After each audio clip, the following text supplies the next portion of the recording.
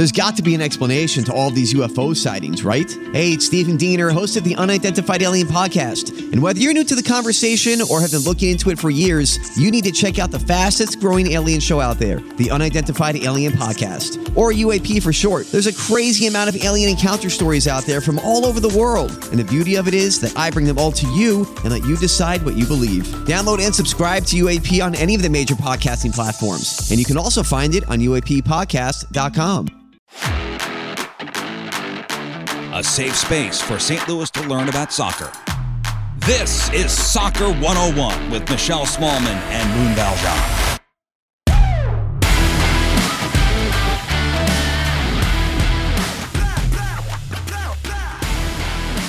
Michelle Smallman and Moon Valjean here with you. This is Soccer 101. It is the safe space for St. Louis to learn about soccer. And Moon, last week we had a great conversation with Don Tebow, a professional referee. We learned about the ins and outs of calling a game. But the World Cup has been going on, and we wanted to wait until the conclusion of the World Cup to really break it down. And gosh, I haven't even recovered from that final. First of all, how are you? Second of all, your reactions to the final. I'm great. How are you? I'm doing well, thank you. Okay, awesome. Let's get into it then. What a final. Everybody that I've run into in the last couple of days has said, did you watch final? Did you watch final? Most exciting World Cup game of all time. And a lot of these people, I would say at least half of the people that are saying these things to me are brand new soccer fans, brand new to that world, and they're getting it. So I would just like to say thank you to the final, or at least the second half and the overtime halves and the PKs. First half was a little bit dull because you could really see some strategy in there, and it was interesting to watch the French. But we'll get into that in just a minute. But I'm sure you're getting the same thing. This was maybe one of the greatest things constantly, how this was maybe one of the greatest World Cup matches of all time. Of all time. I don't even know if there's really any debate. It had the drama. It had the star power. You had two superpower teams in Argentina and France. A lot of history, the lineage there, the storylines were there with Messi and France trying to go back to back. And then for a matchup like that to be that good on paper, to actually supersede what we expected of it from the game is so rare. And I think it was the best, maybe one of the best sporting events I've ever seen, period. I know being in St. Louis, we have emotional ties to other things like Game 6 of the World Series or what the Blues did in the Stanley Cup. But on a global scale, Moon, I don't know if anything's ever going to top that. Yeah, which is wild that you say that, because if there's ever been something that sort of made me think that maybe we're living in a simulation... It was that. Go on. I don't mean to be conspiracy theory guy here. Hold on. Let me adjust my tinfoil hat. Go ahead. I don't mean to be conspiracy theory guy here, but you see like, oh, well, all sport is set up, and with all the politics and all that kind of stuff aside, with all the Qatari stuff, and then the ownership of some of these guys in the French league, it's owned by so-and-so that has involvement with this World Cup. I mean, to have Messi versus Mbappe and the two poster children of this World Cup, duel it out like that in extra time, in overtime, in PKs. I mean, and for it to end the way that it did too, we may be living in a simulation. This is the first strike really against that for me. I live for a good conspiracy theory, Moon. I don't know if you know this about me, but you're right, especially with all of the negative press that Qatar had gotten and, with the tragic and just shocking passing of American soccer journalist Grant Wahl and all the speculation because of his criticism of Qatar and what had been happening there because of the World Cup. And obviously his family has come out and stopped that speculation, but there was just a big spotlight that was shown again on what was going on there and kind of how unsettling it was. And no one thought about that during the final because you had the two biggest stars, the two teams that you wanted to see in the most dramatic of fashions. And you're right, to have it be Messi, who is the hero, and Mbappe for France, you just really can't script it any better. It was so perfect, maybe too perfect, but we're not going to get into any of that. Even though there's some of that hubbub is justified and all that in the sports washing, let's not bother with that right now. It's not necessarily our forte, but the sport is. So let's get back into the game. Let's do it. And let's get into the game and the cup. Which would you prefer to start with? Why don't we do the game? Okay. The game, I would say initially, and my wife has this documented actually on Instagram or her Instagram stories. I was sitting down for the majority of the first half. It was very Argentinian dominated. Yep. They had all the energy, they had all the spirit, and they had all the ball. But as you saw, as that half sort of went on, that was somewhat France's strategy, not to let Argentina have the ball, but to let them, knowing that Argentina had the energy, they had the legs on them, to sort of sit back and be the stronger ones that had more patience rather than go get them, because chances are this was going to be a long game that maybe went into overtime. And the last thing the French wanted was PKs. Everybody knew that. The Argentinian goalie is spectacular with PKs. Statistically, he's been one of the best in the last couple decades. The guy's great. Loves the mind games. Yeah, and Lloris is a fantastic captain and a wonderful goalie, but he's not a PK specialist. Also, very well known. So the French nightmare would have been to go to PKs, which is eventually what happened. But that first half was interesting because for new soccer watchers that, let's say, are like the Christmas and Easter Christians that only show up for the finals, right? Yep. They showed up, and this first half was not a giant selling point in action or high score. But that all changed in the second half. How did you feel about the first half before we move on? So I was very hyped going into the game because of everything we just outlined, the star power, the matchup. I thought it was going to be a great game. And then you have Messi coming out, getting the goal. As you mentioned, Argentina absolutely dominating the first half. They controlled possession. The shots on goal, not there for France. And I watched the game with my family, and I remember saying to my dad, Kylian Mbappe has been virtually invisible in the first half. That is not going to be the case the entire game. You know, a star of that caliber and a player of that caliber is going to find a way to make himself known. And even without a lot of their star players, you knew that France was still the defending champions and they would tactically have the book a little bit on Argentina after the first half and be able to come back. And 2-0 is the most dangerous lead in sports, Moon, and you just knew that France was not going to go down without a fight. So even though it was lacking a little bit of the drama, I think a lot of people loved to see Messi score in the first half, and they loved to at least have that storyline kind of playing out. But at least for me, watching the first half, I knew that it wasn't just going to be that repeated in the second half. Yeah, and I'm not some tactical genius or experienced coach or any of that kind of stuff, but I kept saying to the people that I was talking to right before the game is Argentina's plan has to be score within the first 20 minutes. If France gets the first goal, Argentina is going to have their back against the wall, period, because they are that energy, burn the legs, burn the fuel, and France is tactically known for allowing that kind of stuff to happen and then just pickpocketing you when it needs to. They make the adjustments. Because they have the skill, they have the players, they have the tactics. So when Argentina jumped ahead, it was actually kind of no surprise. It was somewhat, okay, we all see the very planned strategies. This is exactly how all of us talked about that this game would be. Argentina coming out hard, France coming out with a little bit more patience and a bit more stoicism, and then turning it on. And, dude, I don't get to watch Mbappe all that much. And when I do, it's highlight reel stuff. So, of course, I'm seeing the best of his moments. Gee whiz, dude, that kid is so good. If he plays long enough, he will beat all these guys' records. He is that guy. Yeah, and that's what everybody's been saying, and you go, yeah, okay, whatever. But if you watch that match and you don't think that's true, you're not watching. That guy, he's 23 years old. At 23, I was pretty confident I was doing some cool stuff, but not like that in a World Cup final. You know what I mean? Like the this composure, kid, the composure, the skill, the patience, the lungs, the legs, everything he showed made it so easy to be a soccer fan. Yep. So easy. And that was so fun. It was so fun to watch. So I was on the couch for the majority of the first half. At halftime, I was nervous. My heart was racing as if, my brother was on the team or something. Like I was so stressed out and worried. I know. I felt the same way. Imagine if you were a fan or that was your country that was competing in that game. I wouldn't have survived. I was an emotional wreck and I had no skin in the game. Me too. There was even points where I was questioning if this is good for me. That's every sports fan at some point in their lives. Well, and I hate to say that, but I'm like midlife right now. I'm in this age where I'm like starting to become a slight hypochondriac, and I know that's that's on me, and it's whatever. But like, I actually got a little concerned with the pressure in my chest if this is good for me. But of course, I couldn't turn it off. So my wife documented, like I said before.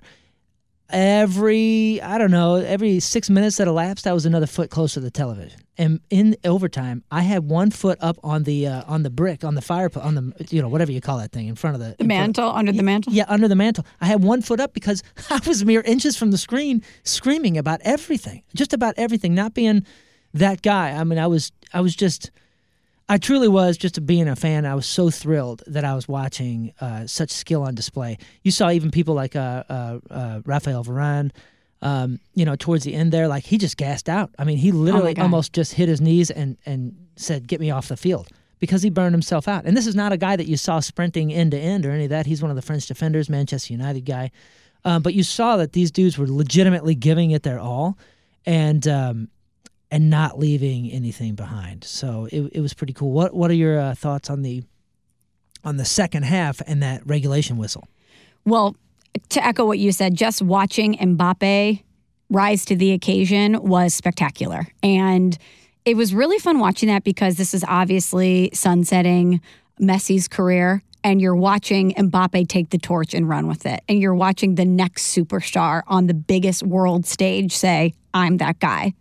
If you don't know who I am now, for all the new soccer fans who listen to this podcast who might have watched that game, who maybe didn't know who Kylian Mbappe was before that game, you're aware of him now. Yeah. He's kind of, to steal from LeBron, the chosen one. He had arrived before that. He has super arrived now. So that was fun to watch him.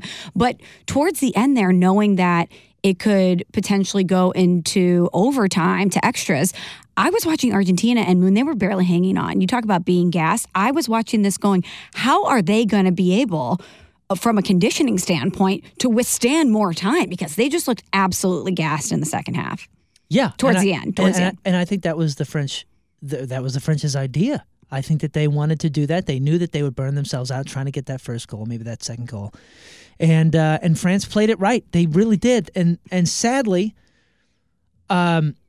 I think France still deserved the win, but I think Argentina earned it. As much as that sounds contradictory, that's my position on it. Watching the game, France deserved it. Argentina earned it. And everything that I said it when it happened.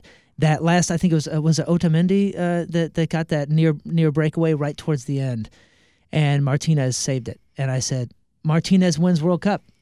That's it. Like that's going to be the headline because that save right there towards the end is what pushed it to PKs, and Argentina had the advantage, and obviously took advantage of that in the win. But that save, without Martinez making that save, the French win. Or if Mbappe was the one that was on it, he would have finished it. And first of all, kudos to Mbappe for the hat trick. Oh, absolutely my God. Incredible.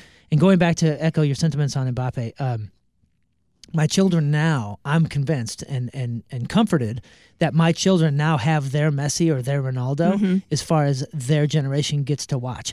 And the only reason I say that now and I bypass somebody like Neymar Jr. is because Neymar Jr. really annoys the living hell out of me. and I'm not exactly 100% sure why. I like the flamboyance, I like the crazy haircuts, and I like that. But I hated that there was all this hype on Neymar. And everything I saw him do, it was like the good came with the bad, and the flopping and the crying and the this and that. And I'm not saying that he's not a good sportsman and any of that. I'm just saying some of his highlights were not good for the sport. For people that I was trying to get interested, he wasn't the Ronaldinho, he wasn't the Messi or the Ronaldo, and Ronaldo's had his moments with the diving and this and that. But I was like, oh crap, this is what the next generation's. This is who they're going to hang their hat on. Sure. And it kind of bummed me out. And seeing Mbappe just be a class act of nothing but just pure, quiet, stoic skill. I'm so happy that my kids are going to get to grow up watching a player of that caliber and seemingly of that class. So I always say in every aspect of life, money talks and wealth whispers. If you got it like that, you don't really have to show it off all the time. You know what I mean? Yeah. And I feel like Mbappe is that, where he just knows he's got it like that. He doesn't, he's flashy in his own way, but he doesn't necessarily need to throw it in your face all the time like some of these other young players do. Yeah. So he's the wealth. Wealth whispers, and at times he whispers, but make no mistake, he will sneak up on you. Yeah, what a game. Can I ask you a question before we wrap it up? So I had tweeted shout out to the Soccer is Boring crowd. Rough day for them because it was the most exciting day ever. And, Right. Some people, Moon, make hating soccer or calling soccer boring a personality trait. That's just trendy. Yeah, a lot of baseball lifers or NFL lifers just never want to give soccer a chance. I said rough day for them. Thoughts and prayers to them because it was a rough day for them. But a lot of response came from that tweet of people who don't like soccer being like, can you imagine, football or hockey, a world championship being decided in PKs the way that it was. A lot of people think, American soccer fans think that you should just play until you score, like a golden goal rule. What do you think about that? Yeah, okay, whatever. I mean, you're the geniuses, right? You just know it all on how this should happen. This sport is older than any of the sports that you just mentioned, but yeah, maybe you should make the rules. Listen, I think it's exciting both ways. I don't like World Cup finals being decided by PK, so I that's what makes the regulation and the overtime so much more exciting for me because I want something to differentiate these two. But at the same time, they've been doing this for a while, so chances are they probably know a little bit more about it than I do, and maybe we don't want to watch a bunch of gassed guys in 189 minutes doing the same thing because I bet you'd find something to bitch about there too. You can't get it right with the haters, and yeah. I don't. So why am I even concerned about the haters' issues with it? You know what I'm saying? Like, totally. You don't hold much weight unless you actually care, as far as the sport goes. But I think PKs are so dramatic. PKs are so exciting, and there's strategy there too. Of Do course. I like them? Of course not. But at the same time, like, you got to have something. There's a tiebreaker. What are you talking about? NFL, they do coin tosses for who gets the ball first. On a golden goal. Like, we don't need to go there. And if you hate it, then that's fine. Hate that aspect of it. That doesn't take away from everything else that happened. How can you take away from the excitement of the 120 minutes that did go? Yeah. And I just think about those guys, and to your point, how gassed they were. And do you want them to just play until their bodies give out, risk injury? I think that if you don't want to go to PKs, if your team is not built for that, you're right. It's added pressure for you to get it in regulation or overtime. But I love the strategy of 1v1. Am I going to fake you out? Are you going to guess correctly if you're the goaltender? I think it's a completely different element of drama and entertainment and strategy. It is. And okay, so we've put 11 versus 11 for 120 minutes now. We haven't found a victor. So now we're going to put it on the shoulders of the 5 selected few and the goalie, who's seen the least action most likely as far as ball touches go for the 120 minutes. So we're going to shift it now to a different aspect of your existing players that are on the field to play this competition. So on paper, it's kind of the coolest way to do it. It's flipping the coin, but you're still on the coin. You're just using the other side of the coin to decide where the victor is. Okay, so your 11 couldn't do it as 11. Well, now these 6 are going to do it as these 6. And it's interesting to see how the strategies go into that. There's a famous, I forget which World Cup it was, there was a famous missed PK because a superstar sub was brought in. He had super fresh legs, and he skied a ball because the guy wasn't as tired as everybody else. Yikes. So it's fun to watch that kind of stuff and play into it. Again, is it my favorite way to decide a World Cup final? Of course not, but grow up. This is life. This is what, you know what I mean? Like, Grow up. you're just arguing to argue at this point. So that should be a segment, Grow Up, where we just pick out things that people don't like about soccer and we tell them to grow up. that should be a show, but I'm sure it'd make a lot of friends. So it was an exciting game. There's not many people that are going to do this, but if there were a game to replay, and I know a lot of people, don't like rewatching television shows or rereading books or something like that. If you really want to get into soccer or even learn a bit more about how you can sort of watch soccer, rewatch that final. And rewatch it after you've listened to our podcast and maybe a couple others. You read some articles about the breakdowns of the teams or the match, and watch France again in that first half and see that Argentina's dominating, but it's not like the French, were weak in certain points. Kind of start to watch the game from more of a strategic line, and I think you'll get a lot out of it. But let's not go too long on this episode. Let's go into just the World Cup as a whole. I think you wanted to do some top 3s, right? Yes. It was a very exciting and entertaining World Cup. At least I thought so. I don't know if you agree, Moon, but there were so many fun storylines and little nuggets that we could take away. So I thought it would be fun to wrap it all up, put a bow on it, and each give our 3 favorite things from the World Cup. I love that idea. You start. You want to go 1, 1, 2, 2, 3, 3? Let's do it. Okay. Why not? Okay. You start it off. Number 1 for me, I consider this World Cup a success for the U.S. men's national team. Could they have advanced further? Sure. I thought that they were outmatched by the Netherlands, and they got out of the group stage, which is what we kind of expected with this young team. But I loved that Christian Pulisic got his first World Cup goal, and then after the groin hit and everything, him coming back and the toughness and heroics that we saw from him, that was my favorite thing, because this is our Mbappe. He's our star. Christian Pulisic is the present and the future of the U.S. men's national team. And to see him get his first goal on the World Cup stage and get that seasoning in action, and just to see that grit and toughness from him, that was one of my favorite things. That was for sure incredible. And to piggyback on your U.S. call out there, the U.S. did not qualify a few years back, and that really humbled us and really hurt. And Italy did not qualify for this one, and that really humbled them, deservedly so, and they needed it. So one of my favorite things is always rooting for the underdogs, especially in the group stages, to get out of the group stages. I was in Japan when Japan first made it out of their group stage years ago, and it was one of the most exciting memories I'll ever have in my entire life, being in Shibuya Station when that happened. So I'm always rooting for Japan or any underdog to get out. Obviously, Morocco is the story, the first African nation to reach anywhere near where they reached, and they ended up getting 4th place. Spectacular. The fact that they got there is probably just any underdog, but Morocco in particular, and Japan had a great showing as well. I love watching those types of teams overproduce any expectations, and then also humble some of the people that thought they were going to get out of the groups that just didn't. Right. That is always a win for me. That's my win number 1. So I'm with you. My number 2 was Morocco and their run to the semifinals. It was an unbelievable run. It was so exciting and just thrilling to see them get through. And I saw this. I'm pulling it up. Morocco is only the 3rd semifinalist not from Europe not from Europe or South America. There have been 88 semifinalists in the history of the Men's World Cup.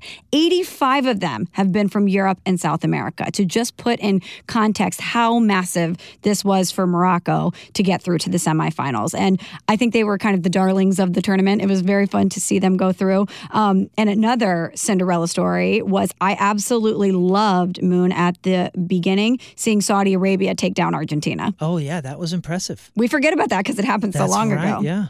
Yeah, good for them. I bet you they're going, hey, we beat the champions. That's right. You know what I mean? That's a heck of an accomplishment.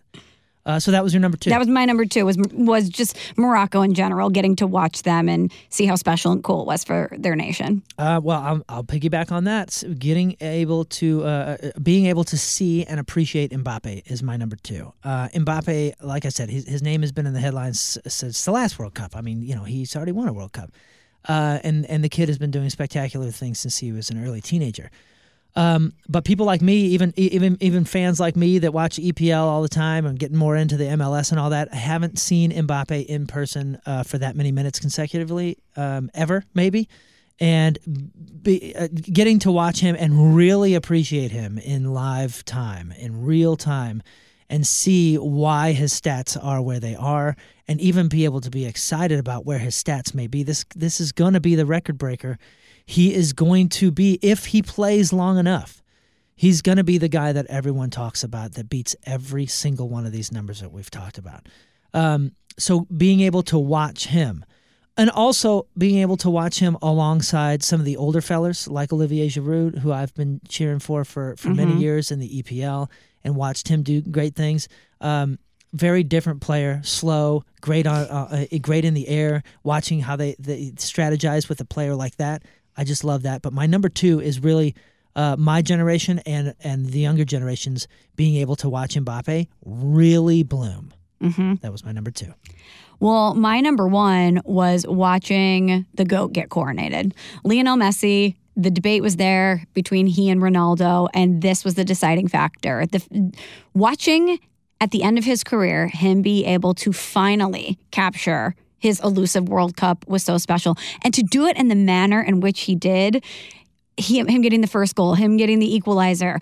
He just couldn't have scripted it any better. And as someone who watches a lot of sports and makes a living out of sports, I think I mentioned this on the last podcast that I was cheering for Argentina and Messi.